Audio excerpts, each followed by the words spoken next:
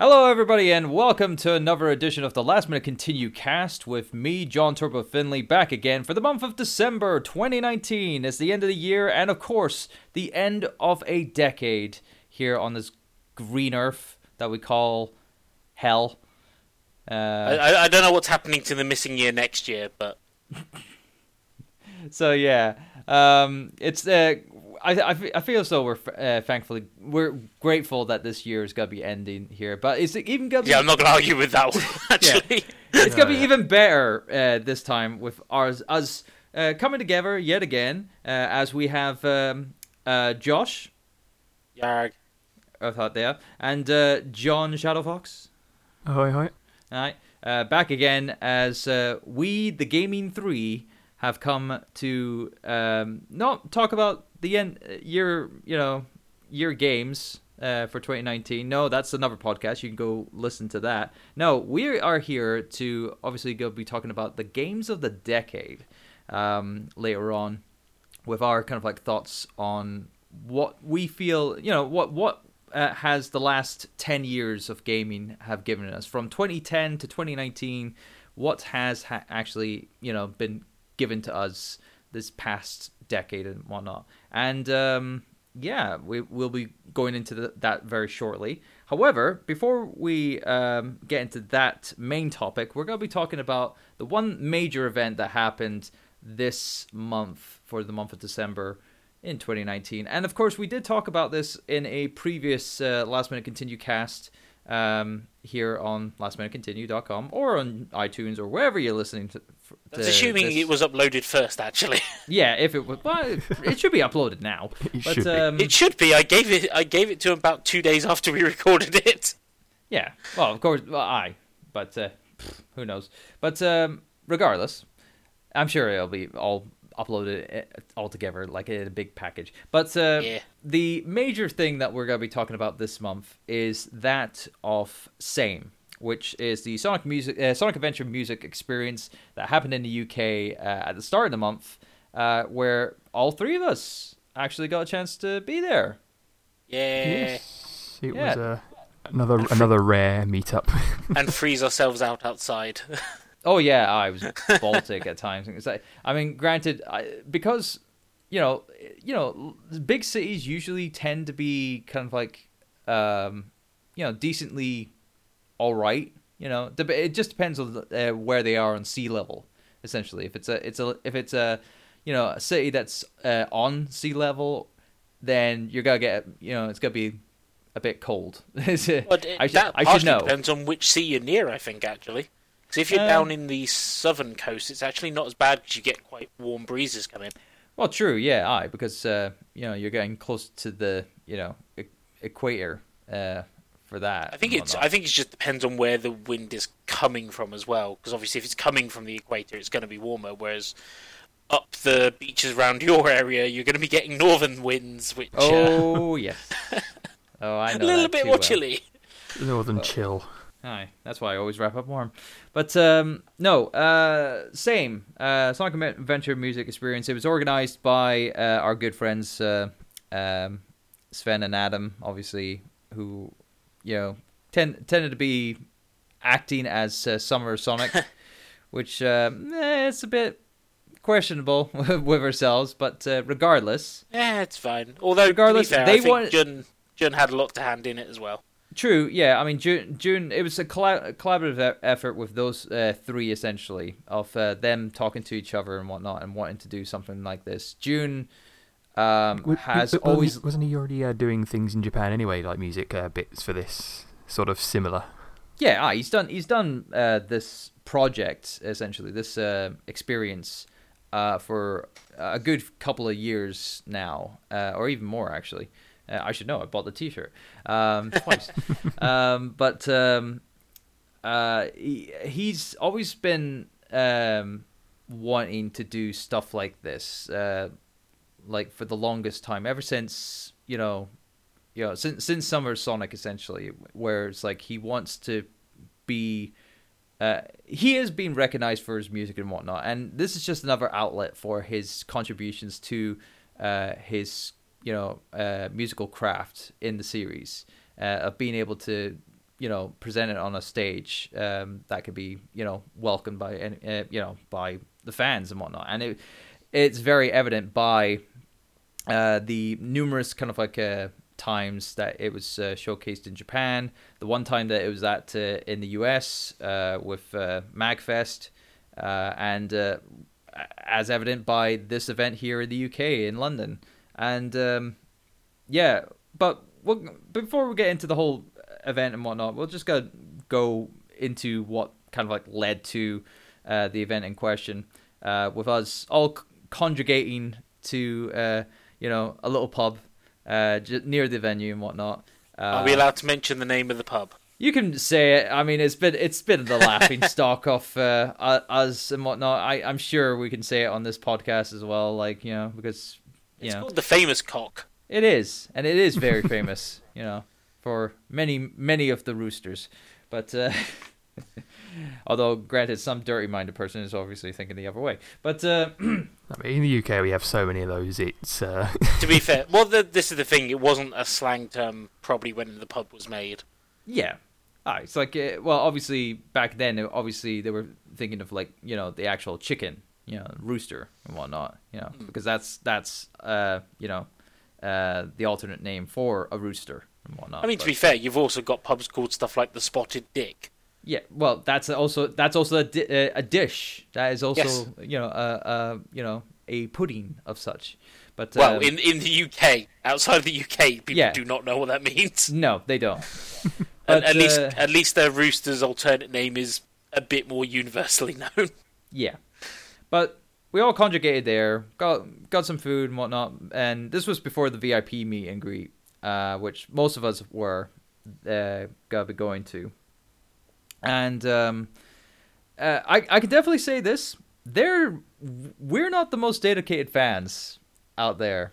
Like, there are way more dedicated fans than us. I think it's less that we're not dedicated and more the fact that we've seen enough of this shit and we know we're fine if we wait a little bit longer. We don't need to be the first one in line. No matter how much you think you're into something, there are people out there who are much more into it. So much more.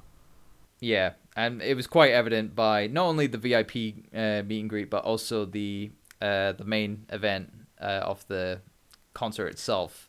People queuing as soon as the VIP session ended. Yeah, essentially. It's just like they just what, like 4 hours? Yep. Waiting? Yeah, 4 hours. Like pretty much 4 hours. I'm surprised 4 or 5 hours? Lasted that long. It was crazy. People come prepared. People bring tents. People bring Well, food. It never got to the point where they were camping outside of the bloody thing. I tell you that much. But I would think, well, being that there was a Waitrose right just next to the event and whatnot, I'm sure people just like quickly popped into there, grab themselves a hot drink of some kind or whatever, or like some hot food from the heater section next to the fridge and whatnot. Yeah, they probably. I don't even know if Waitrose have those. I do. I do. They do. It's like, I don't know why I said I do. Well, no, I went in there. I went in there to get some stuff there, and I saw it right there. It's like hot pastries and stuff like that. It's a typical thing. But no, the VIP section itself was special for a lot of us, particularly myself included. Because this is the first time meeting back with June since Summer Sonic 2016. Since half of your mass went missing. Yeah, essentially. And for him, and it was very good for him to see me and react just like everyone else has during that day. Because everyone else, obviously, with a lot of the kind of like old Summer Sonic crew and people from Radio Sega and, Sonic Stadium, stuff like that. We were all coming together and meeting each other again. And a lot of them were just like going, he's like, dude, you look great. You look fantastic and all that. And just amazed at what I did for myself and whatnot. And just to have Jun there, also in that kind of like mindset where he knows who I am. He knows what I've done. I'm genuinely impressed by Jun's memory, if I'm going to be honest. I'm surprised too. I mean, it's like I'm not the most recognizable person. I'm pretty much like a glorified roadie in some way of sense, essentially, because that I was, funnily enough, during that 2016, I was pretty much chaperoning his guitar for a majority of the event, where I was just keeping an eye on it for a good band remembers their roadies. They're good roadies. Yeah, but he remembered me as well, which I was very pleasantly happy about, because again, not seen him for 3 years, same as yourself, and yeah, it's just like, how have you been? It's been 3 years. How's the games going? It's like, yeah, busy. But sadly, John, you didn't get a chance to go to the VIP section, didn't you? No, I didn't. I say Although working Summer of Sonic, I've met Jun before, and it's all that. It'd be nice to have met the other two, but although what was it when we were going to see Jun and be at the VIP meet and greet, and also get a chance to talk to Aksan and Taneda-san. Kev, what was it? Sven and Adam, they came to the line to just double check names and stuff like that, and Sven was just going, "Oh, we could have just gotten you in." It's like, no, we'll pay for it. We're good for paying for it. We wanted to support this. We've done it before with Summer Sonic. We can, we wanted to do this again for same and whatnot. And we should probably mention that offer was only really open for people who had been Summer Sonic staff. Yeah. So yeah, don't just assume that you would just get a free entry anytime. Yeah, it's not mates rates. It's professional still. Was it people who claim to be Summer Sonic staff and rock up to the door? We do. Anyone that does that kind of stuff personally knows every member of staff, basically. Yeah. I say this from experience of people trying to get in the door. Oh no, I totally understand.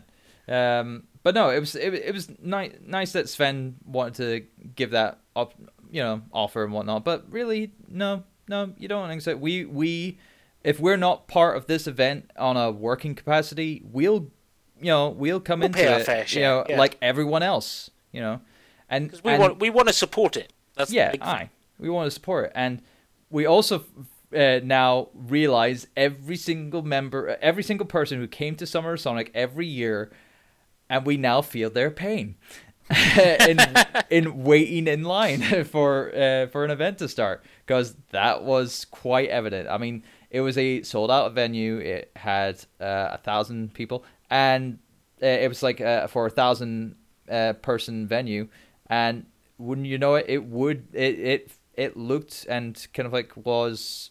It was packed. Yeah, it was packed like there was 1,000 people there. So there was no hyperbole on it, where people just bought tickets for the sake of buying tickets to, just to build up the numbers and whatnot, and just sold out the whole thing. While it's not actually sold, no, it looked like it sold out. It looked. I mean, to be fair, it's a fairly niche event to a certain extent. So it's one of those ones where the only people that are going to buy tickets are probably going to be the hardcore fans, I'd say. Yeah. It was evident that it was going to be just the hardcore fans. And granted, there are a lot of hardcore fans in the UK that are still or from active. Abroad. There was a fair few people that flew in. Oh, yeah. Oh, don't get me wrong. There was plenty of people who flew in. I mean, granted... you flew in. Well, I say flew in. Yeah, I flew in, but I flew in from just the other side of the country, not like overseas and whatnot.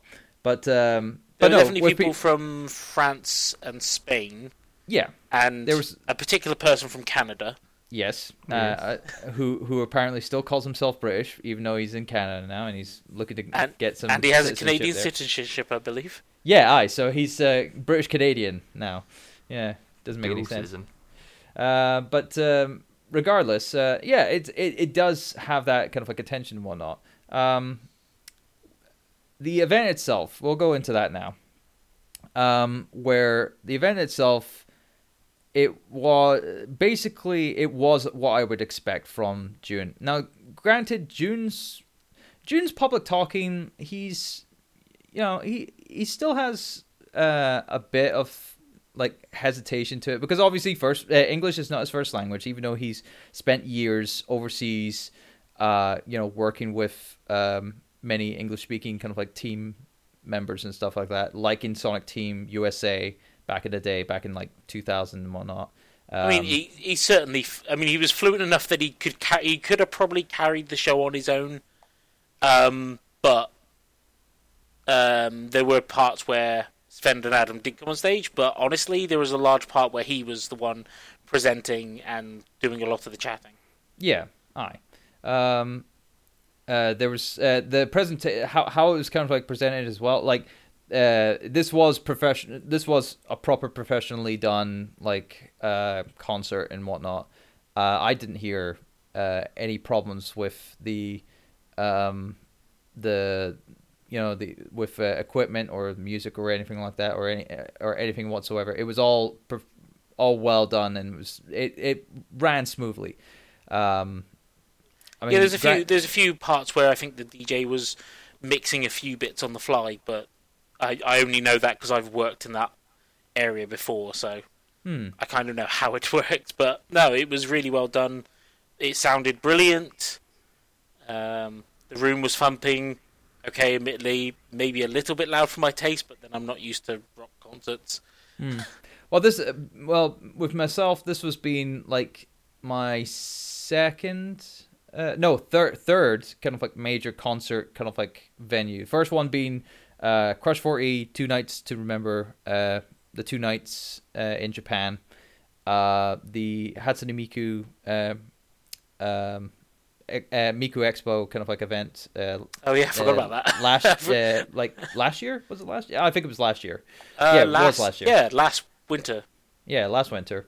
Probably by the time this goes out, 2 years ago. Yeah, 2018. Yeah, back in 2018. Because I forgot I met you up for that, but I didn't go to the concert itself. It was just because it was a chance to see Turbo while he's down this end of the country, and it's fairly easy for me to see him. Yeah. Nice convenient. Convenience. Now the same UK and in those kind of like environments, I can handle those environments because, well, granted, I'm quite a deaf bugger anyway, it's like, to a certain degree. So my ears are already shot. So it's like, what's a couple of concerts gonna do to me? Make me go deaf? I've been going to concerts since. I used to do them a lot more when I was in schools, and my hearing is still absolutely fine. Eyes less so. I'm going to attribute mine to studying music for a while, but this is the first concert I've done in many years where it's a stand-up concert. My knees were not happy with me by the end of it. The last few concerts I've done have all been, yes, I can book a seat to listen to this. The biggest one I can remember was Genesis for their final farewell tour. Probably no one listening to this is going to be old enough to remember Genesis, apart from you guys maybe. But I recall the band. The funniest thing is that was held at Old Trafford, right? Mm-hmm. And which was the seated venue, yeah. Well, no, it also had a standing area on the football field. All right. So there were standing tickets. What I don't quite get is how people were moshing to some of the slow songs. I was just like, do you just automatically mosh nowadays? You can mosh to anything. Just run at each other. Yeah, I think that was just a case of people just keeping themselves active and trying not to, freeze. Yeah, because what time of the year was that? Was that a winter time? No, I think it was summertime, but it was quite late. Oh, well, so it might have been just cold. But with some of the tracks that were played for the thing. Now, many people had the complaint. It's like, oh, it's not all Sonic Adventure music. Oh, it's not called the Sonic Adventure music experience. Then it's got all this Team Sonic racing and Sonic this, that, and everything. Not all the Sonic Adventure. There's a couple of Sonic Generations slash. Yeah, games that Generations were based on, I guess. Yeah, there's certain mixes involved. But here's the thing. It's a Sonic Adventure music experience. It's like, it's not just the adventure side. It's pretty much an experience overall, essentially, for everything that Jun himself has done, and he's been on this. He's been part of that franchise for over 2 decades.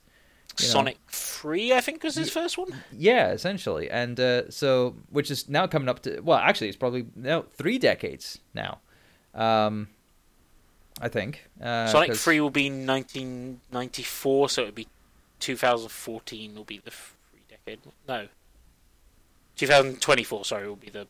Yeah, So it's been over 2 decades, 2.5 decades that he's been part of that franchise, and this him celebrating his major contributions to the series, which is from the Adventure series onward, essentially. I think there's also something to note, which is that Act is quite a recent member of the band. Yes, he's been recently, brought on by June himself. So Team Sonic Racing is going to be the biggest game he's worked on. Yeah, and Sonic Racing was a lot of its music is recycled from the old games anyway. Remixes and stuff, yeah, certainly. Yeah, and heck, even what was it? Even some of the stuff that Act didn't do, like for example, the what was it? Eggman's theme in Sonic Adventure. And oh god, they did that. Was... yeah, that there obviously was kind of like a nice little kind of like a nice song to have all 3 members of the band to have like a solo to themselves, and Act just going off on the drums in that solo, and it's like the dude knows how to play the song, and the dude knows how to work on those drums. So frankly, even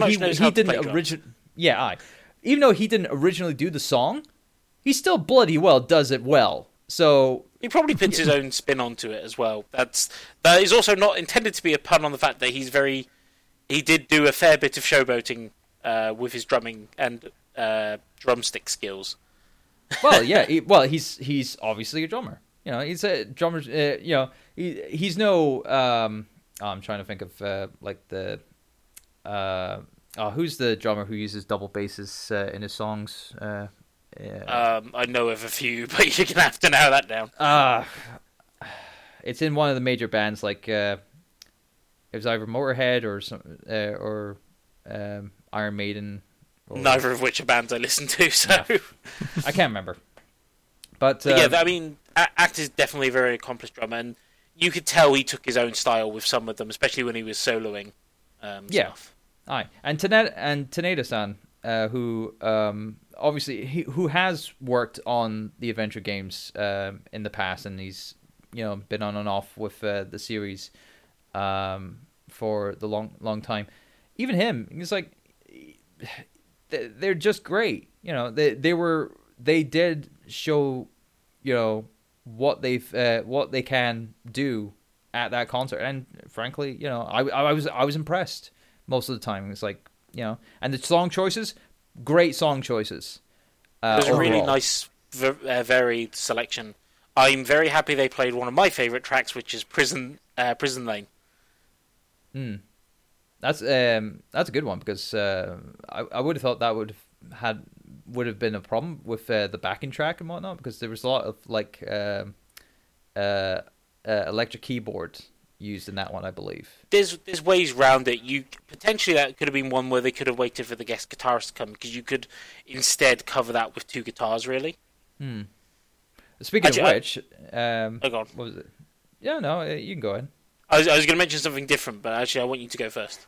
No, well, I was going to say the guest guitarist that did show up for this. Now I've forgotten their name, because obviously I'm an idiot, because I didn't look. Because actually I did kind of like step out for a second to catch up with someone who recognized me while the concert was ongoing and whatnot, and I wanted to kind of like see how he was going and whatnot. But so I missed the introduction of who came up on stage to join June with doing some backing guitar tracks for a couple of songs. I think Eternal Engine was one of the. Eternal Engine was definitely one of them. Yeah. Oh, was that Miles? Sorry. Yes. Yeah. Got a got a friend request from me on Facebook. Oh well. Fair enough. Nice. But yeah, I mean, him popping up for a couple of tracks and whatnot, he did, great. And the best thing, again, I don't know whether or not this was like June's choice or Adam's. I'm going to assume it's Adam's choice. I think Miles. So he's called Miles Meakin. He's from a band called Midnight City. Mm-hmm. So they did Eternal Engine and Metal Harbor was the other one. Yeah, Metal Harbor, which does require two guitars, so that makes sense. I'm pretty sure he's been at one of the Summer Sonics before. I think he's actually worked with Jun. All right. I'm pretty sure he did a duet with Jun at one of the Summer Sonics. I think he might have. I do recognise him a bit. Yeah. If I'm going to think that's the case, I would think it would have to be 2012. I think it was it was the Brighton one. Yeah, I think so. Because that was the year where a lot of kind of like community kind of like collaborations with June at that time happened. I think Miles might have done some stuff in Japan with Jun as well. So. All right. So I think they know each other a bit. Yeah. So really, it was kind of good, and of course, evident by his kind of like involvement and of course with Act, we kind of like realized this as well. It's like Act himself and Miles were fans of these games well before getting into music in general and whatnot. And it helped them get into the music business. Yeah, it helped them get into it, and then being able to be a part of these projects and whatnot to kind of like live the dream, essentially. I feel as though that was the coolest thing about how this has always been the case with the Sonic community, is that people who put their effort into it will eventually find a way of like being a part of it. There's a lot of people who have done stuff either like fan art. There's a lot of fan artists who went to work in the comics. There's one we know that went to work on official art for the games as well. Mm-hmm. There's certain Archie artists who there's quite a few Archie artists who and I think it's Kieran, who was Summer Sonic staff, who did a load of stuff for us and has gone on to work doing official art for Sega. Mm-hmm. And Tyson, yep, who is still somewhat fondly remembered for his old comic with Arms the Kitsune and Nipples the Enchilada. Hello. Batface the Rogue. And then, but even just stuff like Sega are very happy with fans continuing doing fan projects, and heck, Sonic Mania. Yeah. And it's evident how it's like today's fans can be tomorrow's workers on the franchises, but actually, which is something certain kind of like companies who try to shut down all these fan projects and whatnot don't realize that you could have like a new team of young developers that can help usher in more ideas into your franchise and whatnot and help it propel forward. See, unfortunately, those I know which company you're talking about, and they are very against that idea. They don't want new ideas coming in. They want to stick to the traditions, which is kind of silly. But one thing I will also go with on the fan side was one of the things I think that the team did very well was improvisation. With a few bits they did on stage. During one of the out of left field tracks I wasn't expecting was the Sonic Adventure 1 character select theme, because supposedly that's one of Act's favourites. Mm-hmm. And obviously different characters came up during it because they had a video in the background, and everyone cheered for Big, so they came. Okay, I'm just gonna nip this in the bud right now. I hate that. I hate how Big has all this kind of like adulation, and I don't know why. I just don't know why. Because they like the stupid, apparently. I was probably the only person in that concert that did not cheer during that moment. Wow.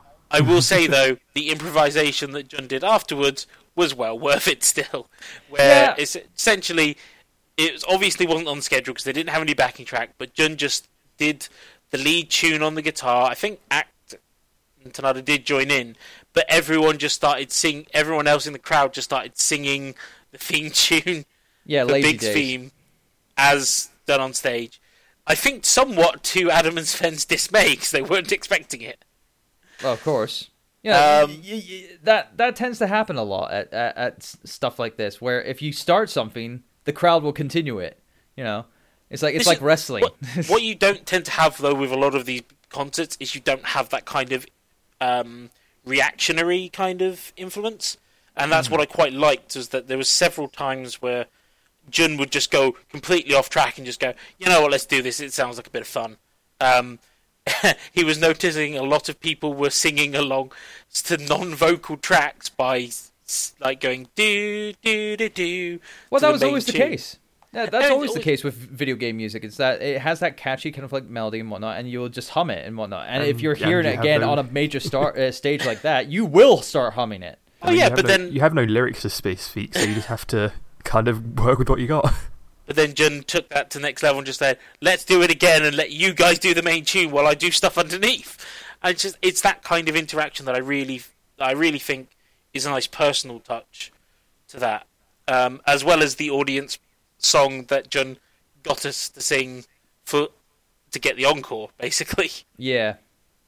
Which was, of course, Cityscape. No, what the song we sung before that.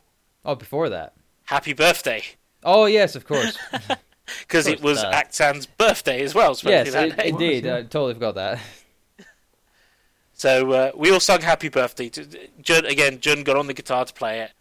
And while Act was brought on stage and got delivered a cake by Adam, I believe, everyone in the audience sang Happy Birthday because why not?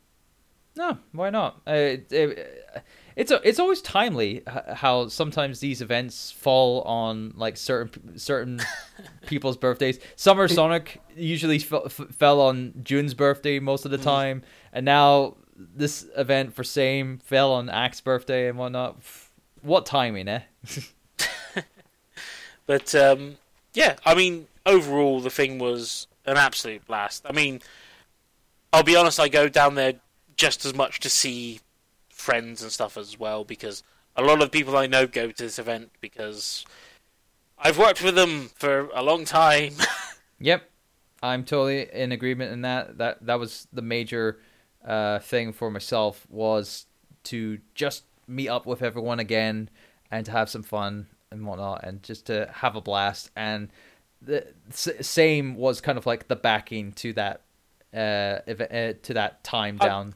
I would say it was kind of the main performance of it. Everything else was kind of the build-up to it, where it's kind of catching up with everyone, and it's a longer part of the event, and is great, but we still had that big high of the concert itself to go to. Yeah. Definitely. It was quite the high for all of us, I believe.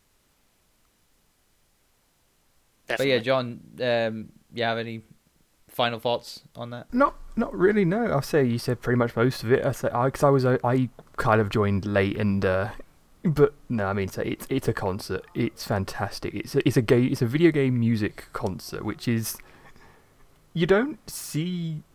I mean, it's becoming more common. It's becoming more common. It is becoming more popular.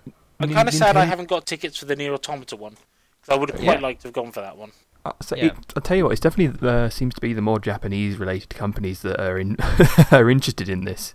We got Sonic. Nintendo did a Zelda one, didn't they? Yep. Yes. FromSoft, I think, was there a Dark Soulsy one, or was it Final Fantasy? Not in the UK. Final Fantasy's had a few. Yep. Square have done quite a few. I think part of it is just because of the way that Japanese companies see their music as this grand performance in itself. Which, to be fair, pretty much, yeah. It is these days, and certainly, like, there have been several Final Fantasy ones, but they tend to have some that are like anniversaries of the series, and then they have dedicated ones to different games. So, and I mean, of course, we've also got Tommy Tallarico doing his video games live. I don't think it happens as often anymore. I think Tommy's... Well, yeah, granted, in recent years it hasn't been happening that often, but that was kind of like the starting point, I think, for video games getting, concert-like kind of like performances and whatnot. I wish it was still, going at a stronger point, but because that one has been happening since, I don't know, like 2010, I think. I mean, it's been going as long as I've known most of the LMC crew, to be honest. Yeah, so... We're going to see when did the video games live start, because that might be another thing of the decade. Oh, no. Wow. No, I think it started before the decade. 2002. Yeah, that's. I don't think it was in the UK in 2002. Yeah, I think because it was a US thing. Obviously, it was more prominent during the runs during there. Tommy's a US composer, so yeah. But no. Speaking of decades, I think that's perfect segue to go into the main topic for this podcast. Which is the main topic? That's been 45 minutes since we. Well, I wouldn't say 45 minutes, about 35. Yeah, but, we started a little bit later than we were intending. Yeah, but no. What we are going to be talking about now is that of the games of the decade. I have compiled a couple of games that I've played over the last decade that I feel are real good contenders for the thing. And we're just going to go through each of the years. So we're going to be starting in 2010 and then going all the way up to I was going to say 2018, but I think we might cut off to 2017 because you can go and check back with the previous Game of the Year podcast that we've done for those years. And it's like we've done 2017, 2018, and 2019. So you can go check out those ones and see. And it's the three of us doing it, so yeah. It is, so we might just give a little brief overview of those years, but I think no need to go into too much detail. Yeah, I've got a couple of titles in those things. I should have actually looked up to see what my 2 Game of the Years were for those years, though I think I may know. One of them. Also, the Game of the Years was only games that we played that year. That is true. This way, I mean, my games that I've played that year is now increased by me going back. Mm-hmm. Well, in fact, there was 2 games that were in the ones that I was like, this probably would have been in my top 5 if I'd played it. Now that I've played them, yeah, they probably would have been in my top 5. So let's get right into it then. We're going to go back to 2010. 2010 had quite the number of games that I was playing during here. It's like I have about 10 titles here, and or some that are kind of like some that kind of like bled into 2011 and whatnot because they came out originally in their country of origin in 2010 but weren't released until the following year for other countries like myself. Back when worldwide release dates just weren't heard of.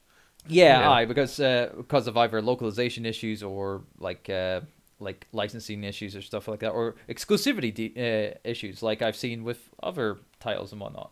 But one particular, I'm just going to start off with this one because this one actually came out in Japan in 2009, but then got released into the following year. I think I know which one this is. And that's Bayonetta. Because, funnily enough, in February, I think it's February, Bayonetta and Vanquish are celebrating their 10th anniversary with a double pack on PS4 and I think on Xbox as well. Is that just a re-release or like a re-update?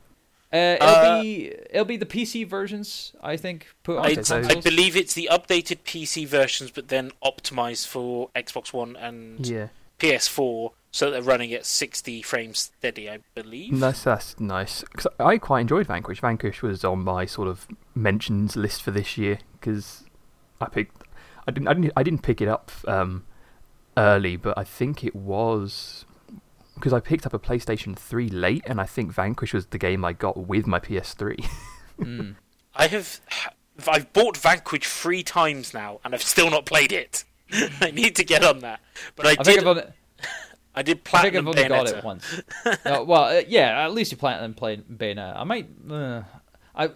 I'm questioning whether or not I should platinum it. I got all the it's achievements. not worth it. Well, here's the thing. I did get all the achievements in the 360 version, but I never got the PS3 version. But I don't know whether or not to do it all again on the PlayStation 4 version. It's not worth it. I didn't do it all again when I played it on the Switch. I'll tell you that much. So, but anyway, moving from there, a couple of other titles I want to point out as well. Alan Wake came out that year as well, 2010. I know Red Dead Redemption came out that year as well. Red Dead Redemption, Super Mario Galaxy 2, Mass Effect 2, StarCraft 2. A lot of good games came out that time, but some of my own personal things that I played. Last Window, The Secret of Cape West, which is underrated adventure, mystery title. No More Heroes 2 Desperate Struggle came out that year as well. Scott Pilgrim vs. the World, the game, that came out in 2010, and that is sorely missed to this day. He got online multiplayer. It eventually got online multiplayer, but whether or not the server, but whether or not the servers are still active, I don't know. The game that got me into the series, Shantae Risky's Revenge, came out in 2010. You're a bit of a fan. I forgot that was a DSi game, wasn't it? Yeah, it was out on DSi first in 2010, and that was the entry point for me. I mean, you can be forgiven for getting anything from this time. Oh yeah, I definitely. What was it? We also had Sonic Colors came out that year, as well as Sonic 4 Episode 1. And Sonic All-Stars Racing. And All-Stars Racing, yeah. Sumo Digital's, greatest contribution. I mean, prior to that, they had the, Sega All-Stars, Sega Superstars Tennis beforehand. Yes. But this was their kind of like the big follow-up from that. I'm trying to remember where Summer of Sonic was that year. That was at, in 2009, it was at the Truman Brewery. So was it Shepherd's Bush, wasn't it? Shepherd's Bush, that was the one after, I believe. Shepherd's Bush. 2010 would have been Shepherd's Bush. That was an interesting one. Yeah, definitely. I actually don't have any picks from this year because I went off the main definition of a decade, which means 2010 would be the end of the 201st decade. But, it's questionable where it's all where the decade. Many people that are talking about the decade, they usually say like 2010 is the start, and then 2019 would be the end. But unfortunately, none of that is correct if you go by any historical, mathematical, or scientific basis. Anyway, the second we don't want to go the number changes. The third number changes. That's the new decade. No, it isn't. Yes, That's the problem. No, it never has been. Because if you look at stuff like how centuries are named, when does the 12th century start? In the wrong year. It starts in 1101, because that's the start of the... Because the first century would be year 1 to year 100. I don't care about your scientific specifics. Moving on. Yeah. I want to talk about a couple of other cleanups as well. Splatterhouse 2010 came out. And now that was obviously something that was totally overshadowed because a lot of people just didn't find any appeal in it. Are we sure that came out in 2010 if it's called Splatterhouse 2010? I was thinking yeah. Well, I'll tell you why, because the better Splatterhouse, Super Meat Boy. That was a lot of splattering of meat. Did that come out in 2010? Yeah, but that was more kiddie. That was 2010, yeah. Yeah, I'm sure it was. A couple of other things. Poker Night at the Inventory came out that year as well. Oh, was that? Oh, fantastic. And Rocket Knight and a couple other little things like the free game Doritos Crash Course came out that year. Oh, was that year? Jesus, I remember that. that. I know. Doritos have actually done a fair few games, which is worrying. But Crash Course was the better of the two that they released on Xbox Arcade. Yeah. I'll tell you that much because was it Dash of Destruction? I thought they'd done a third one that got released this year. Dash of Destruction was the first one. Crash Course was the second one, but I can't remember what the third one was. I'm pretty sure they did one quite recently, like last year or two. And a last couple of things here to clean up. We had Dead Nation that also came out. GoldenEye, the remake of GoldenEye 007. Ken's Rage, Fist of North Star, big fan of that. But I feel as though that one of the big ones that was part of the 2010s was Halo Reach. Which I never played. we started with Halo Reach and we've ended with Halo Reach. Essentially, yes. This is a good point, actually. Yeah. This is Halo Reach. Fantastic entry into the Halo series. I think of that year, that was probably my favourite game. Definitely my most played. Yeah, no, I could definitely agree. Like that there, Halo Reach, I feel as though that's a massive contender for like game of the decade. I think because that was Bungie's like swan song, essentially, to the series. It really was. What was it a way to end their kind of like work for the series? It's a shame it's all been screwed up with 4 and 5. I didn't mind 4 so much. 4 wasn't too bad. Actually, I really did enjoy 4. 4 was okay. I enjoyed 5 4. totally screwed it. I think well, you know what? When we get to those years, we'll speak more about them. Good point. Anyway, 2011. Hang on. Hang on. There was one last one in 2010. All right. Peace Walker. Oh God, yeah. Well, that was the PSP release, wasn't it? That was, I believe, that was for PlayStation 3 as well. Oh, no, and HD later on. But yeah, the original PSP version of Peace Walker. I didn't play it until the HD edition, but... No, the HD version was a lot later. Yeah. But it's like, it originally released now and was... I really enjoyed it, actually. One of my favourite... It was a... It's considered one of the best games for the PSP. Still is. But yeah, so I think that was the last thing I wanted to bring up about 2010, so... Just didn't want to leave Metal Gear out. 2011, though, was a big year. Oh, big year. Well, not only was that a year for a new console, being out of the 3DS, so you had like a lot of the 3DS like launch titles for that system, like Super Mario 3D Land was out on that year. Interestingly, I'm looking at the list of the like... I'm going by my list with the highest rated games to see which ones I'd actually played. All right. 2010 was very little. 2011, there's a lot of these on here that I've played. Oh yeah. Look, there's that Metal Gear Solid HD collection we just. Yes. Yeah, but so here's a couple of things that I kind of like played during that year, or like they came out, but I either played in that year or a little later. Oh.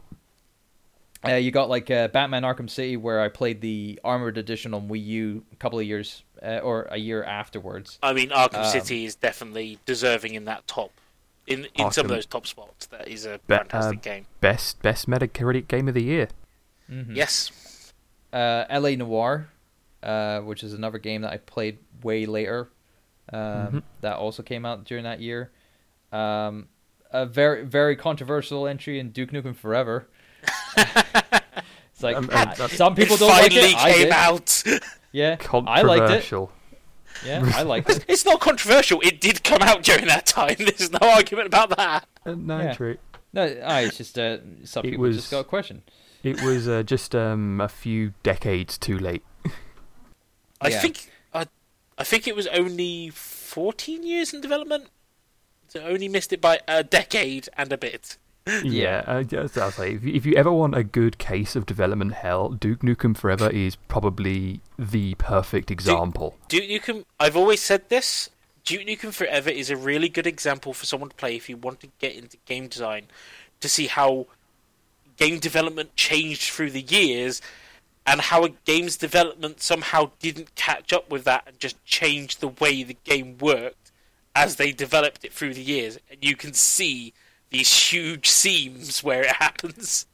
But yeah, and yeah, I still recommend anyone who wants to get into game design play that game. I don't. Pick it up cheap. Yeah, a couple other things. Was it Sonic Generations came out that year, of course, to celebrate Sonic's 20th anniversary. Yeah, that would have been his 20th anniversary. Oh wow! Yep.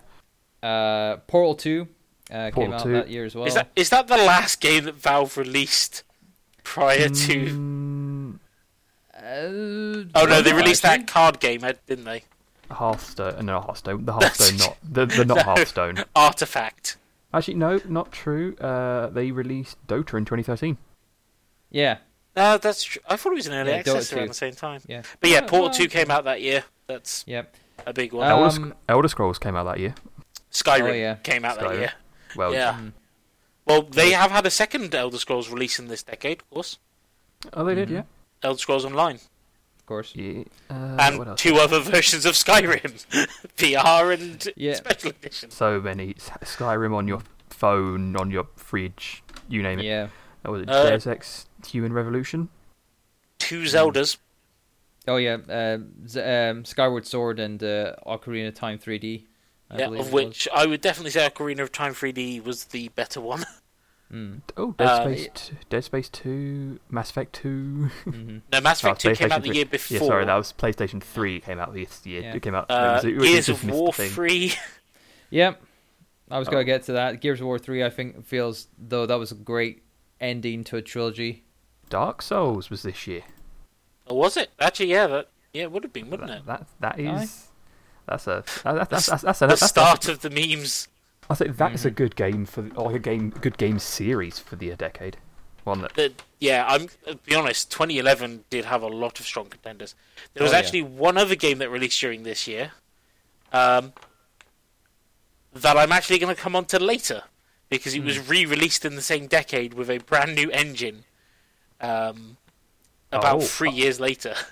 I think there's one that hasn't been mentioned that I think we have to. What's that? Minecraft. Oh yeah. When did that come out? It says 2011 in September, but I think that might just be when it maybe came out of alpha or something. I'm not. Yeah, maybe. I don't want to commit to whether that one came out. Well, it's definitely a game that came out in this decade. I'll definitely say that. Actually, another big one, Rayman Origins. That's fun. Oh yeah. I mean, it's big to some people. No, well, sadly not. It definitely revitalized Rayman. Yeah, to a certain degree. It made it split away from the Rabbids series at least. And Payday, the heist, the original Payday, that was 2011. Did that come out then? Jeez. I think that's a game we've played a few hours, maybe a few days in. Just a few. But yeah, moving on to the next year, 2012. Jeez, in this year particularly, there was a lot of games that were released this year but didn't get released in the UK until the following year. So games like Anarchy Reigns, Dead or Alive 5, Ken's Rage 2, Project Diva F, Harmonite, Project Cross Zone, Persona 4 Arena, Beat the Beat Rhythm Paradise. All those games, they were all released in their territories. Like the original territories in 2012, but weren't released either the following year or the previous year. So speaking of Persona, though, there was one Persona that was released in 2012 that did actually come into my contention of, this actually might be my game of the decade before I remembered another game, and that is Persona 4 Golden. Yes. Now, admittedly, that is a re-release, so it is debatable, but it was the first time I'd played it. So. Yeah, it's debatable, but it did bring more to the game. Like it added more stuff to. And I think a lot of people discovered Persona 4 through Golden than they did through the PS2 version. I felt. I think the Vita was pretty much successful based on Persona. I think it had a few more notches to its belt, but yeah, I agree. It was a big part of it. Yeah. But a couple other titles that were released that year in 2012. Resident Evil 6 and Revelations were on the 3DS. That was out that year. Episode 2 of Sonic 4 came out there. Sonic and All-Stars Racing Transformed came out that year. That's a good one.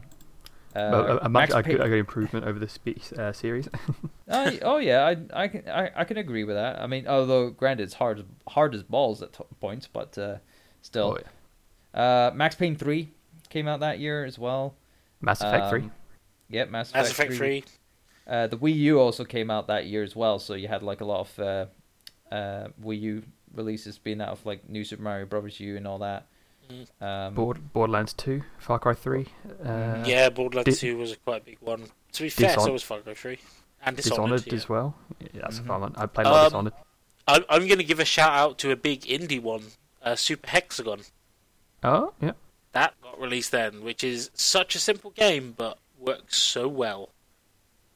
On the Nintendo side, Fire Emblem Awakening, which I thoroughly enjoyed that one. Oh, Yeah. the other thing that got released, the revision of XCOM, Enemy Unknown. Oh yeah. Oh yes. This is also the year of Halo 4. Yep. We're still fine with Halo. We're still fine. Everything's fine. Yeah, every fine for now. Actually, one that I quite enjoyed, Zero Escape Virtue's Last Reward. Oh, Never finished it, but I quite enjoyed what I've played. And I think maybe my favourite game of this year, Walking Dead. The original Telltale's Walking Dead, the one that put them on the map. Yeah, I think they released the entirety of it that year, didn't they? They did, yes. I forgot to mention that before. They did actually have Back to the Future, the game. I say the year prior, but it was like 2010. It started in 2010 and then... And finished in retail 2011. release. They did a lot of those where they released the first episode in the previous year and the rest of it afterwards. Yeah. But yeah, no, that again, another major contender. Like between 2011 and 2012, there was like a lot coming out during that time. Yeah, it was definitely quite a big things. push. But it wouldn't stop there. It wouldn't stop there because 2013. Here's just a couple of. Here's some the notable ones that I put down. Batman Arkham Origins.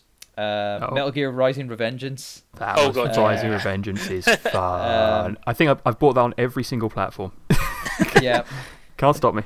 What was it? Sonic Lost World, Super Mario 3D World, The Wonderful 101, Beyond Two Souls.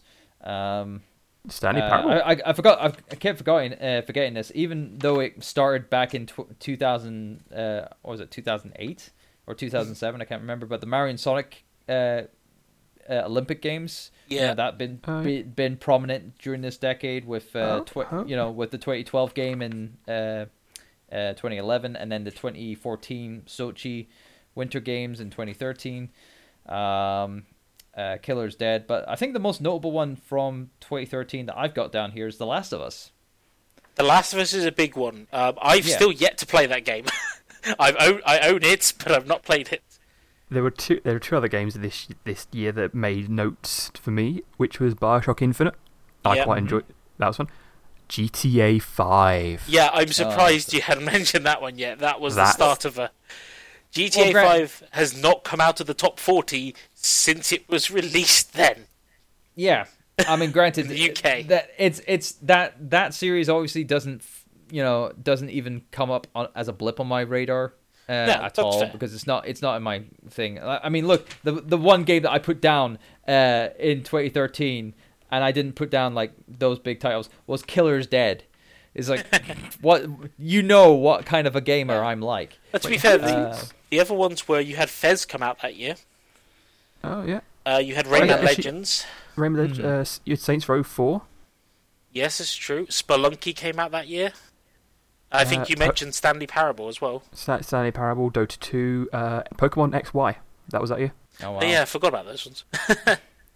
Again, it's those kind of like franchises. It's not. Again, there's so many games.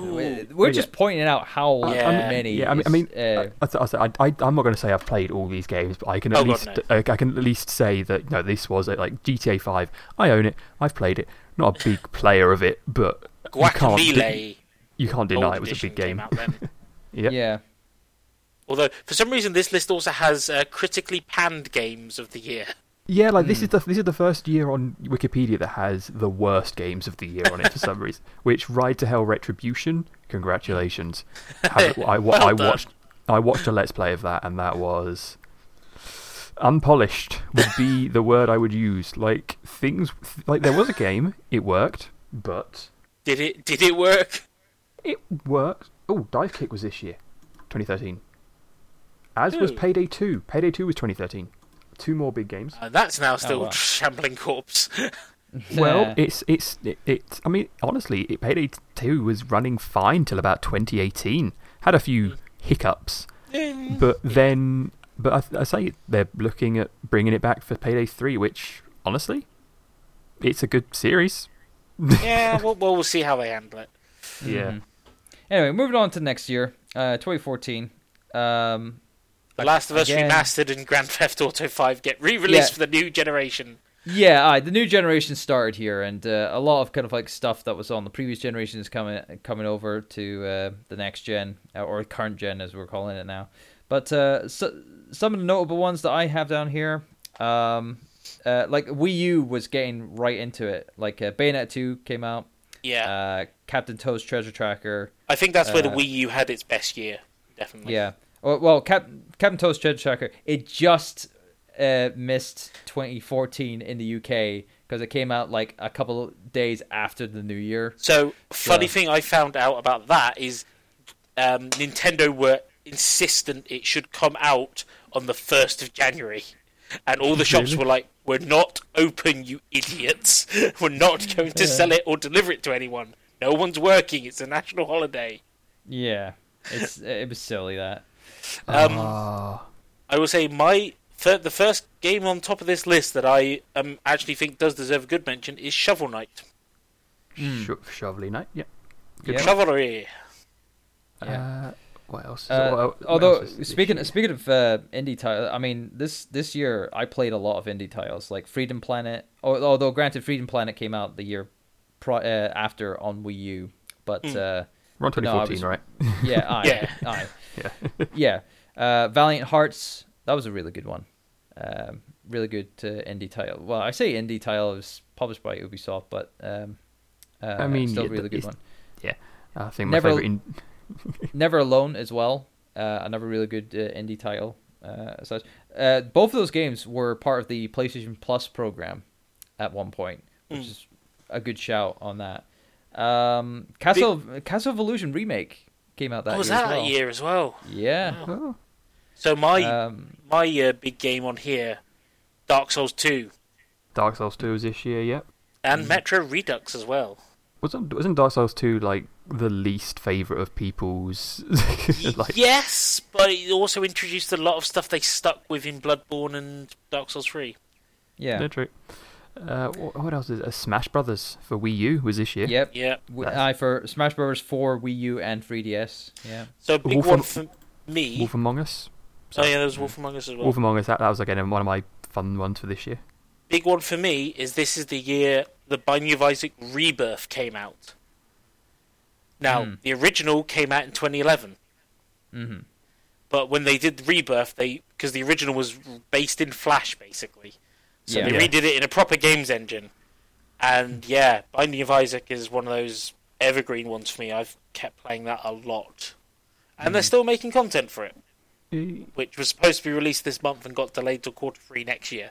So. Oh dear. What did I have? So Master Chief Collection was that year as well, 2014. A bit of a botched launch. Actually, you know what else was that year? Destiny. Destiny was that year. I was about to say Destiny, because that's definitely one of my winners of that year. Certainly when I spent. Would have thought that would be the case. Yeah, I mean, I'm stuck. I'm stuck in that Destiny. That's my that's my games as a service. There was one other... Dust and Elysian Tale. That was on PS4 that year, so that came out before. When did that actually come out? Because that was fantastic, that game. Interesting one. Metro... Is it... Yeah, Metro... that was 2012. Redux came out that year? You said that? Yeah. Yeah. Far Cry 4, that was... that year. Again, pretty good game. And one last one from me. Mm-hmm. FNAF. Five Nights at Freddy's. Oh god, yeah, that started a... it started then, and then it had a sequel directly afterwards, a few months later, and then the following year you had 3 and 4 come out. Yeah, I mean Scott Cawthon, he's a machine. Yeah. Good guy though. Good guy. But speaking of horror, it's like The Evil Within also came out that year as well, which I found to be really good. When did Dark Dreams Don't Die come out? Was that this year or last year? I think Dark Dreams Don't Die was this year, D4. Maybe, possibly. D4. I know one game that came out this year, but I didn't play it until the following year because it came out later. Shantae and the Pirate's Curse. More Shantae? Yes. Yeah. It's like... Borderlands 2 came out for Linux. Yeah. Lovely. Legend of Korra. A lot of people didn't like The Legend of Korra. I did. I played it. Do own it. So frankly, I can still keep it. I bought it and played it, and yeah, I mean, it was perfectly serviceable, fun little action game. Right. A lot of people shout on it too much on that. Anyway, is there anything else from this year? Granted, there is another game in there, but we're not going to talk about it because it's obviously part of a dead brand now of a dead sub brand of a franchise that we know. So, Sonic Boom. That one. Yeah. So yeah, Rise of Lyric and Shattered Crystal came out that year. Shattered Crystal, okay. Rise of Lyric, yeah, you kind of shot yourselves in the foot, guys. For that one, okay. You actually made a game worse than Sonic 06. Congratulations. Yeah. I mean, I don't know. That's not played it. Never intend to play it. Anyway, 2015.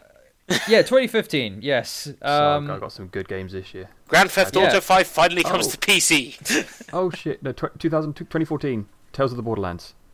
Just quickly throwing that one in. Yeah, 2015. 2015 was a big fun year for me. Certainly, I would say. I can see 2 in the top 5 rated that you would have played. I got a few here that I've actually enjoyed as well. Splatoon came out this year. Yeah, that was a good in one. 2015. Revelations 2, Resident Evil Revelations 2 came out that year as well, which they actually they knew how to handle the episodic kind of like game where they had a episode released every week rather than whenever they feel like it. You know? So yeah. or as Telltale started to kind of this was the point. This was the point, like now, where it was like Telltale was going, yeah, we can make a game for that, yeah, and that, all at once, no problem, it's fine. Yeah. Although another episodic game that came out that year that actually got its episodes released within the calendar year was Life is Strange. Yes, that is true. At least they got their scheduling right, and they actually had at least the game completed within that calendar year to follow up with a retail release afterwards as well. Although another game that didn't follow that thing was King's Quest, 2015, which ended in 2016. So yeah, great for that. Was the Journey this year? Oh, the Journey was this year. That weird, that kind of just where you walk around. I think that was the PS4 release of it. I think it had a release on PS3 that's probably, before. Yeah. Mm-hmm. This is sort of like it's like my own list plus just looking up whatever's coming up as well at the same time. Refreshing my memory. That's why I did all this the day beforehand. So I just wrote down the ones that I know. I quit after I found my game of the decade. I already knew what my game of the decade was going to be. I thought about it, but I just kind of like I had like a bunch of like games in a list here, but I've got like Wikipedia open at the same time and just like refreshing myself and going, oh, I missed that one. So there's 2 that are definitely on your list, Shadow Fox. Oh, absolutely. I'm gonna start at the lower end of my list for this year. Ori and the Blind Forest. Okay, I forgot about that one. That was a good one. That was a fantastic game. Fallout 4 was this year. Another good one. Not as great as the others, but it was still enjoyable. Still played it. Still liked it. Bloodborne this year again. Yeah, Bloodborne was one of my high ones. Arkham Knight, the final in the Batman series, which honestly, again, good series. Kind of made a good combat system, and a lot of companies saw that system and went, "Yeah, we'll take that." And everyone has now copied it. Yeah. Yeah, pretty much. And then I think my 2 big uns, Undertale and Phantom Pain. Yeah, I figured those would be. Yeah, I might have more to speak about those later on. I will say another big one was Witcher 3 that came out that year. Oh yeah.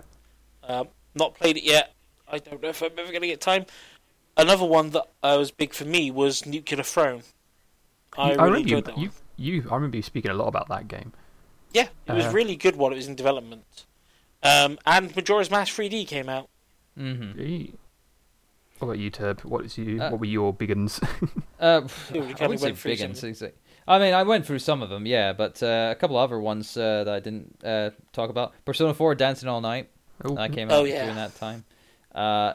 Although I think, what was it? I didn't play it until later because it was a free game on PlayStation Plus Until Dawn. No, that's fair. That came out that year.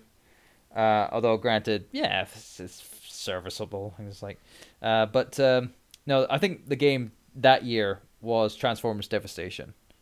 And I've heard nothing Platinum bad Games, about that. Yeah. Yeah, no, Platinum Games, they know how they knew how to work on that one there.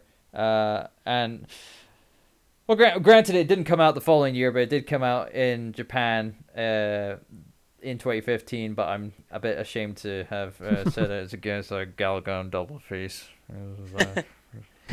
Anyway, moving on. 2016. Hang on, wait. There's two big ones that I had for 2015. My indie big one was Crypt of the Necrodancer. Oh, that's good. That's good. So it was in early access the year before, which is when we bought it, but it was officially released in 2015.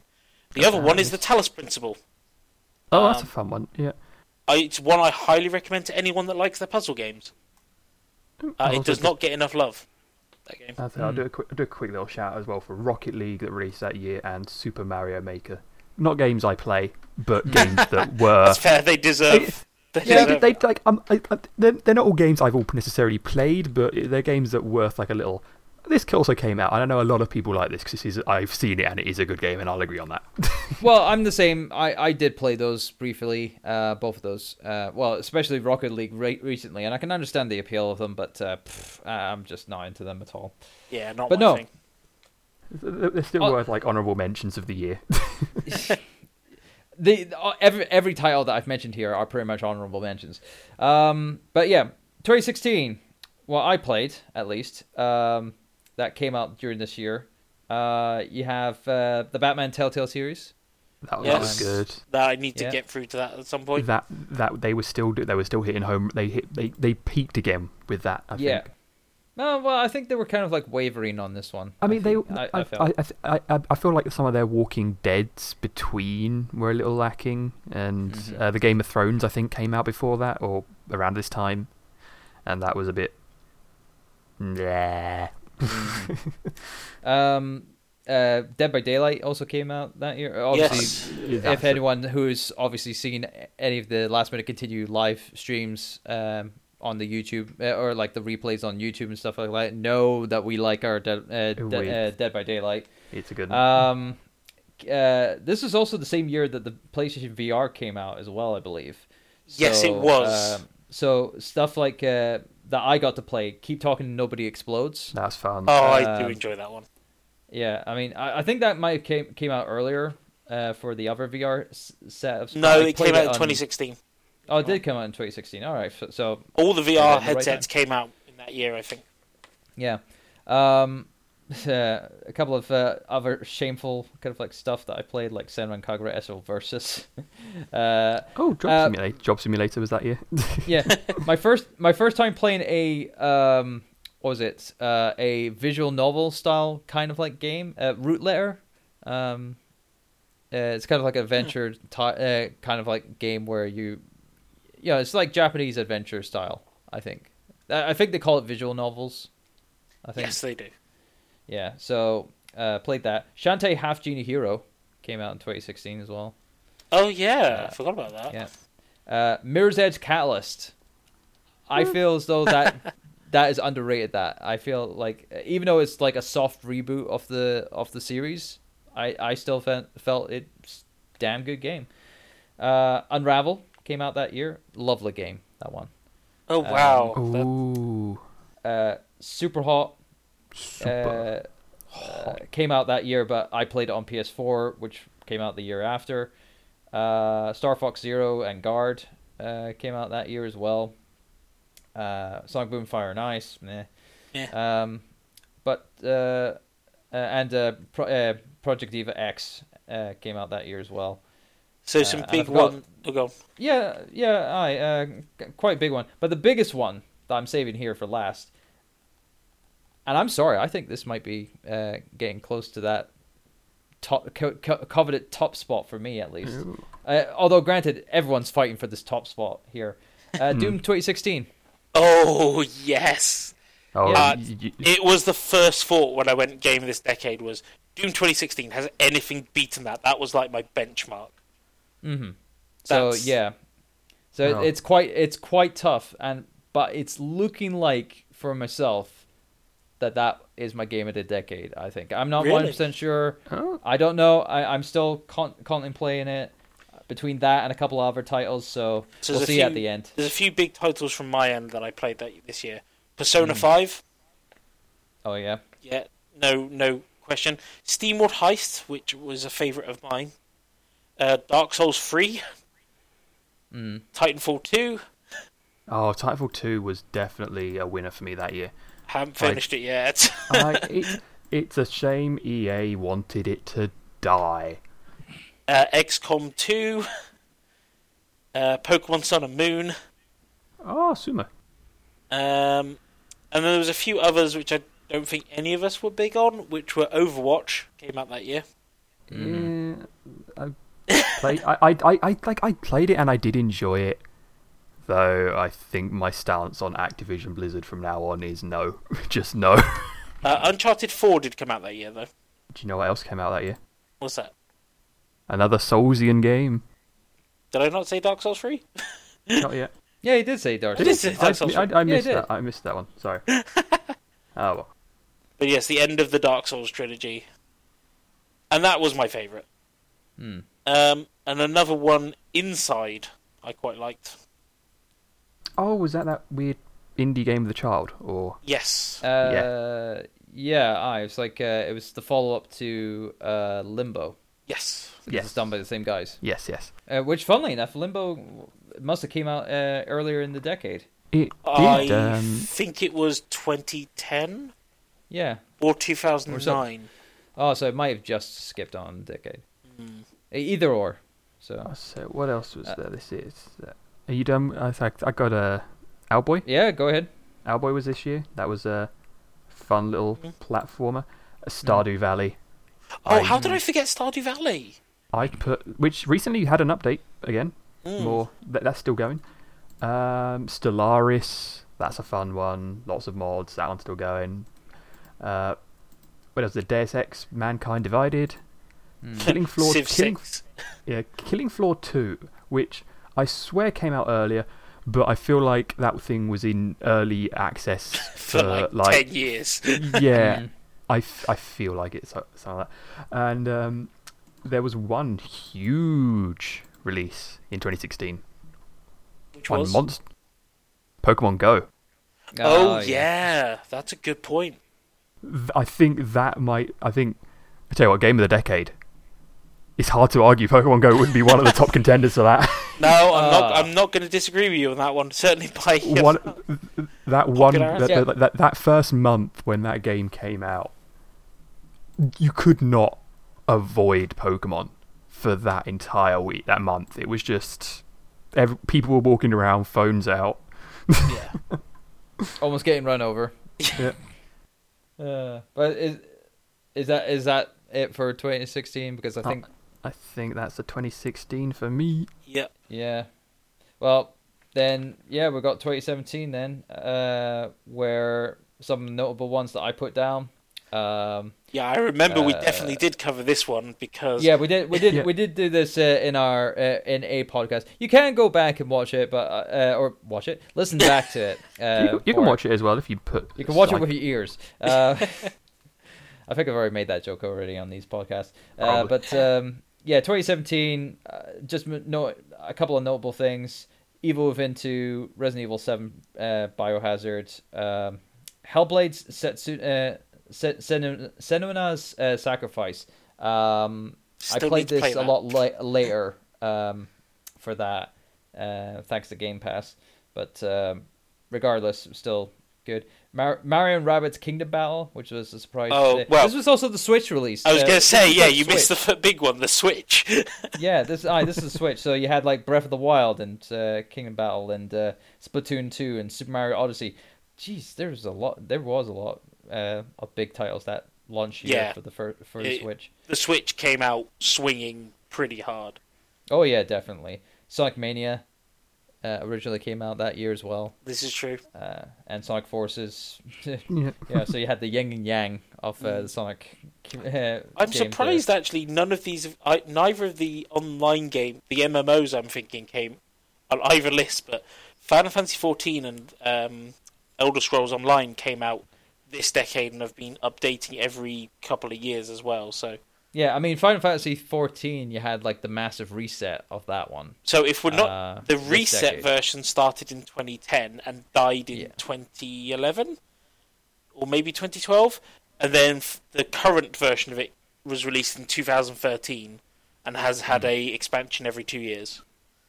But I didn't start playing it till 2019, so yeah. But it's the same for Monster Hunter as well. Yeah, Monster Hunter's had a number of titles throughout this decade as well. And of course, the most notable one is Monster Hunter World at the moment, which is still going strong. Is Monster Hunter World an MMO? It's not an MMO, but it's like, it's like online, like the online component of like teaming up and going hunting monsters. You've got your hub worlds and stuff, and and I think that was a great game. It's on the Xbox Game Pass, so yay, played that now. But yeah, the last one I want to talk about from my list, or last couple even, Life is Strange Before the Storm, so a prequel to Life is Strange. Yeah, that's fair. Which, it wasn't the typical form of like episodic content. It was only like 3 episodes, not 5. But that's fine. No one really set the rules for episodic games. Well, many people. Well, it's like, when Telltale started the episodic games, it was normally inconsistent to 5 episodes. Usually. 5 or 6. I think Sam and Max started with 6, then went down to 5.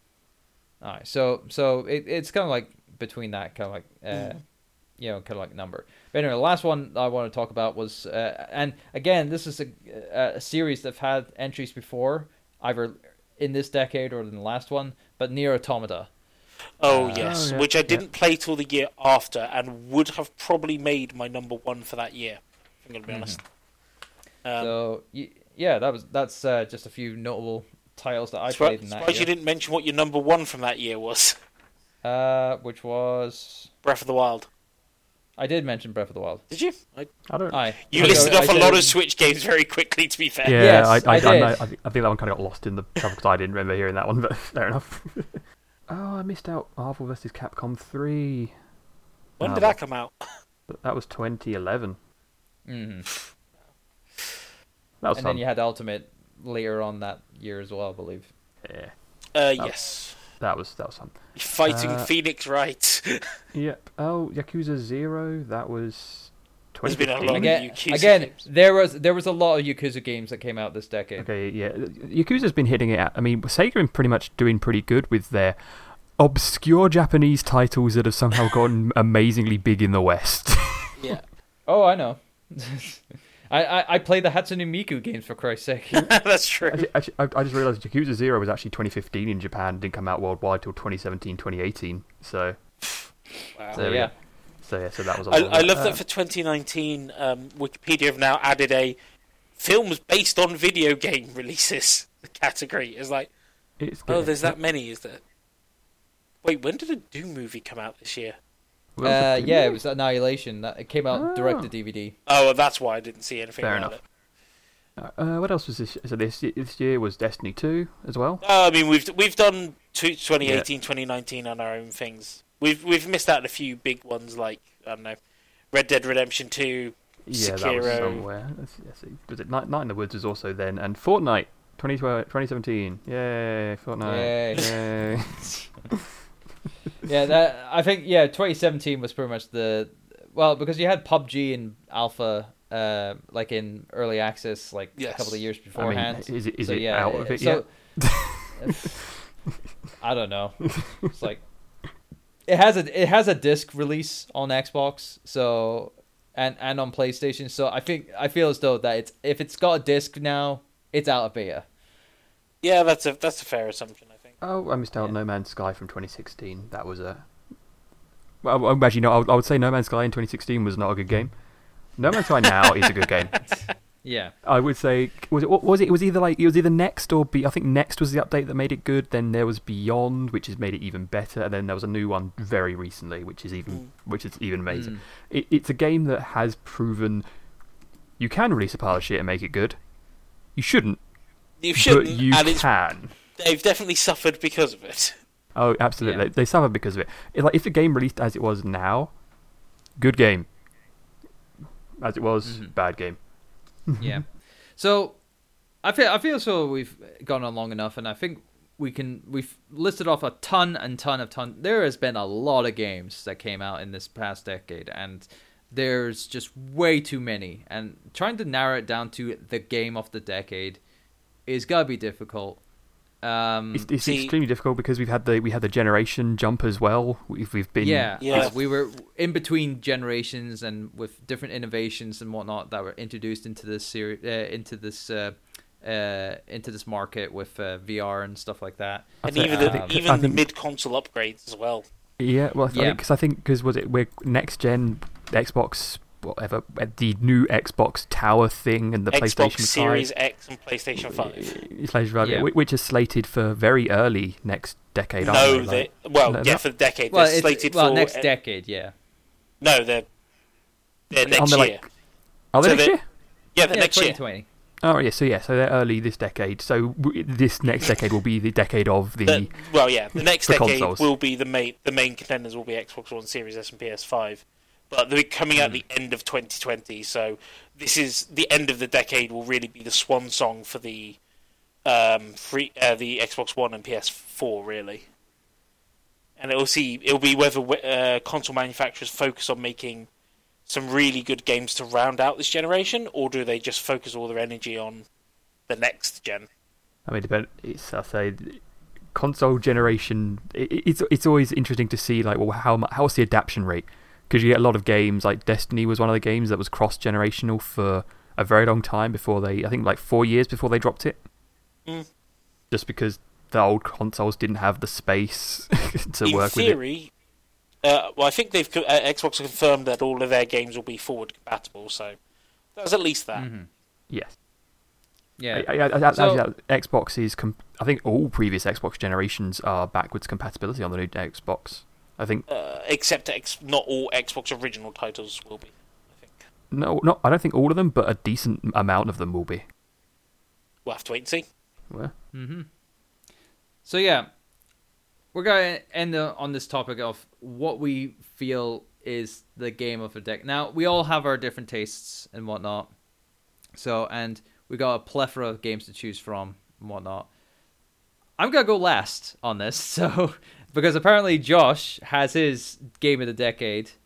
So mine, his podcast. Mine was very easy to pick, and it's not going to change even with another year, because I've basically gone. I looked at those top games, and as soon as I figured out that The Binding of Isaac could be released this generation, regardless of which version, I've put 600 hours into that game. I'm still playing that game, despite the fact I've 100%ed it. Because it's such a good game to just go back to. And that was my main thing is, would I still play? Did I enjoy this game when it came out? Yes. Have I continued playing it? Yes. Do I still enjoy this game? Yes. For me, and bearing in mind, I did not buy this game originally. Dusk bought this game for me as a gift. Hey.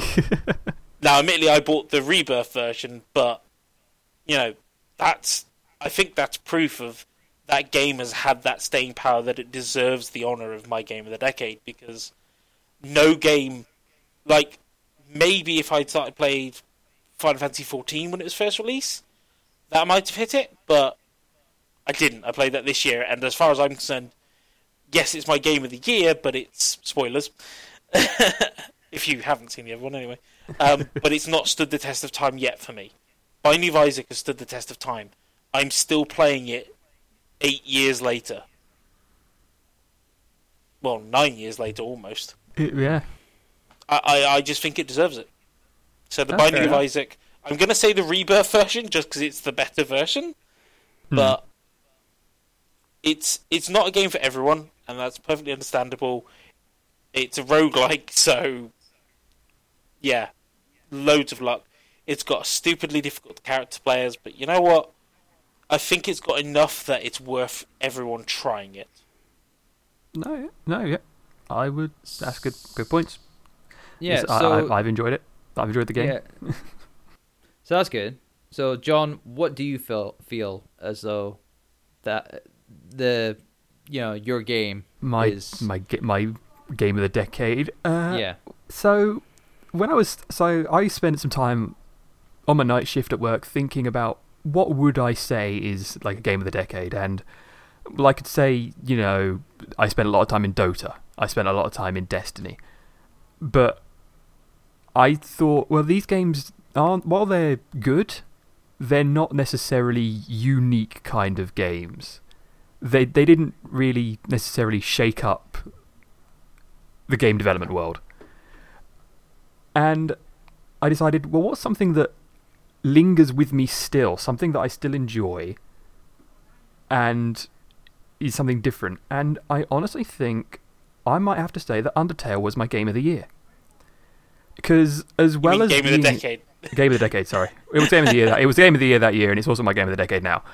But because I think through it, and I think, well, what is it? It's an indie game made by Toby Fox with help from Temi Chang, and it has as much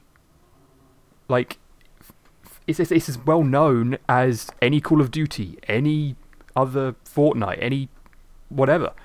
It's an indie game with a guy who's come out and managed to, at this point, get his character Sans from Undertale in Smash Brothers. He even made and went a musical track for Smash Brothers. And Sans appeared in wrestling as well. He did, yeah.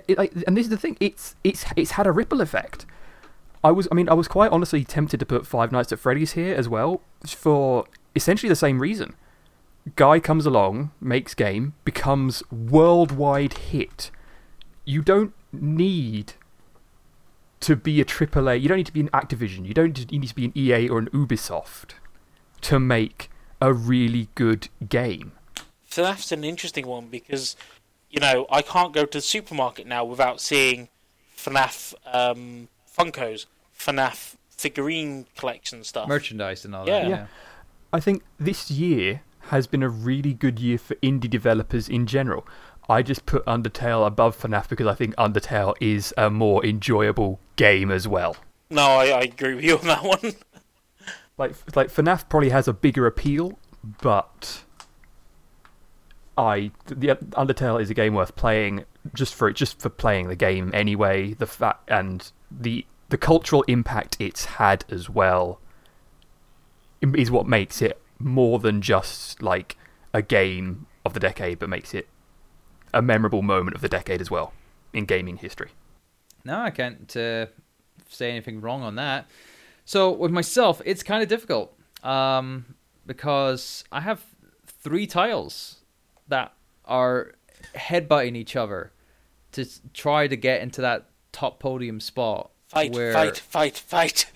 It's very difficult to kind of like say, because I felt that all 3 of these titles did their job of keeping me hooked for a good while, and introduce or just be really good games in their franchises and whatnot, and actually get me like real hooked into them and whatnot. And even though I was already hooked on them beforehand, it just sucked me right back in. And those 3, I have to say, are basically Halo Reach, Gear 3, and Doom 2016. Those 3 are making it difficult for me to choose from. I would lean to Reach, but that's me. Well, of course, I'm the same. It's like it's really hard because I love Reach. Reach was a great game, and it's like,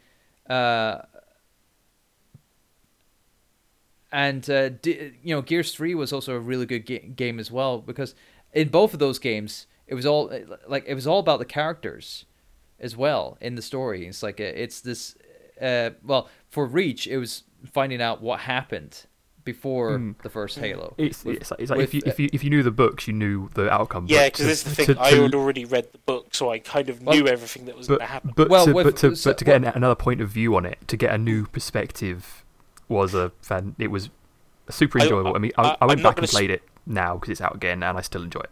I'm not going to spoil the ending, but I do think the ending was done really well. I think that was pretty good. Well, that was the case with for me. Well, the case with me was that I didn't read the additional media that actually, told about the fall of Reach and stuff like that. I didn't read that. So when I played the game, I knew about it. I knew because I played the other entries in the series where they talked about it. It is a prequel, essentially. So you know what's going to happen, but how it happens. But how it happens, it really got it. It really went with me. Gears 3 on that was the crown jewel in a trilogy that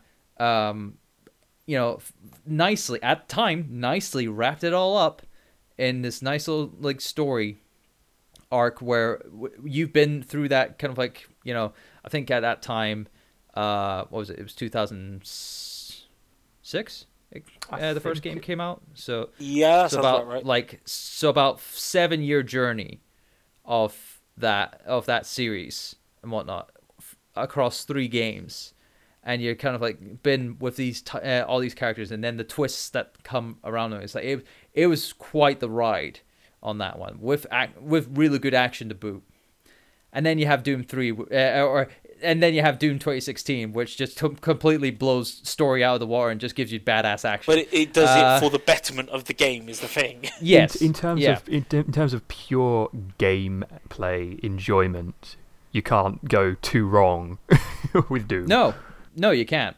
So really, it's difficult for me to choose just one game between those 3.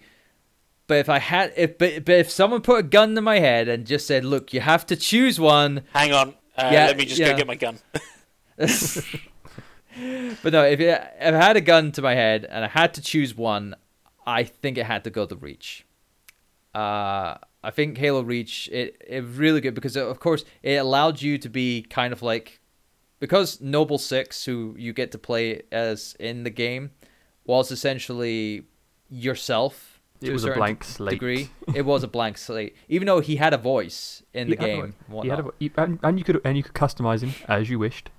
Yeah, or her. I believe you can make. You can. Them, you can. Yep. Yeah. So in hindsight, it's it was that game which allowed you to do that. Now, granted, you had ODST. Beforehand, that kind of had you in a rookie role in the story and whatnot, and you kind of insert yourself into the series.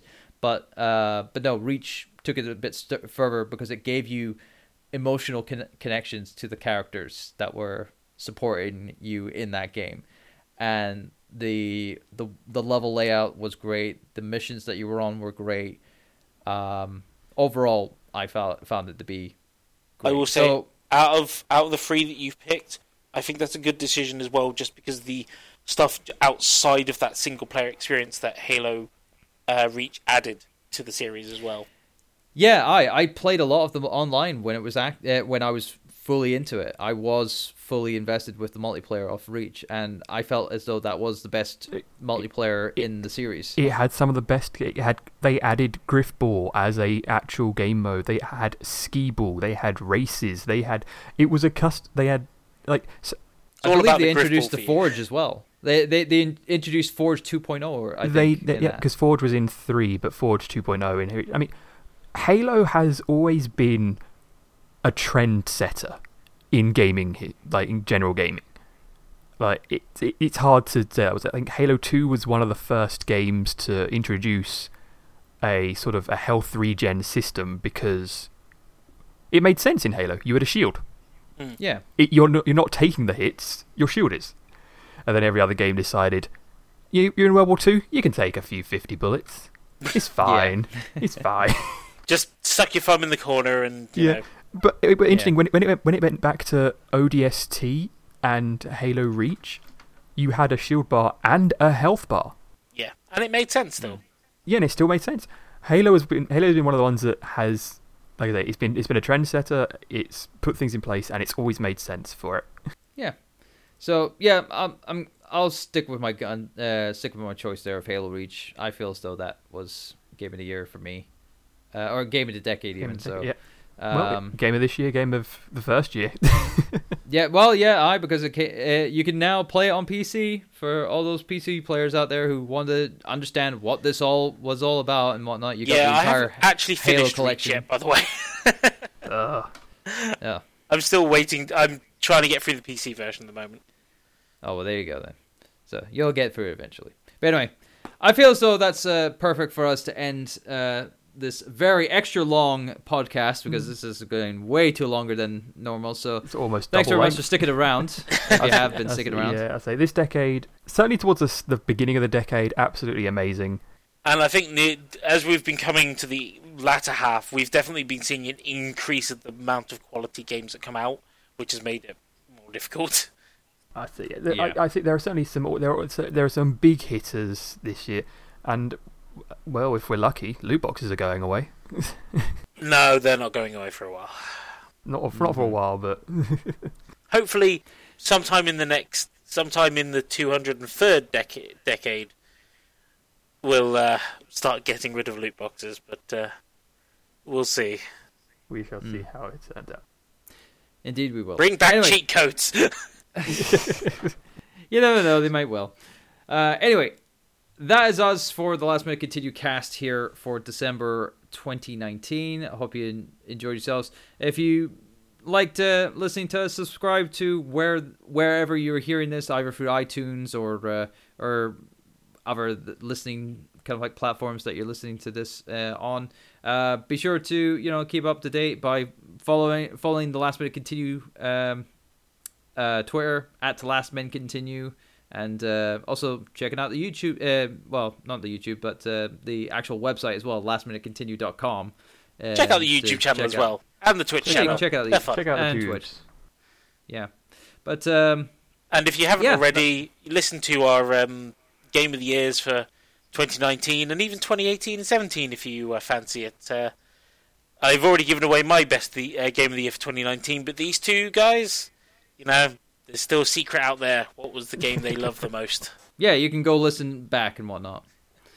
But anyway, thanks very much for listening, guys. I've been John Turbo Finley. This has been Josh. Yarg. This has been John. Ahoy. All right, and we will see you. Well, I don't know if they'll be back for next month, but I'll be here next month for the brand new year. That is 2020. Hopefully, it's gonna be a better year than this one. I'll definitely be praying on that. Anyway, take care, people. Take care. Take care, people, and see you later. Bye-bye.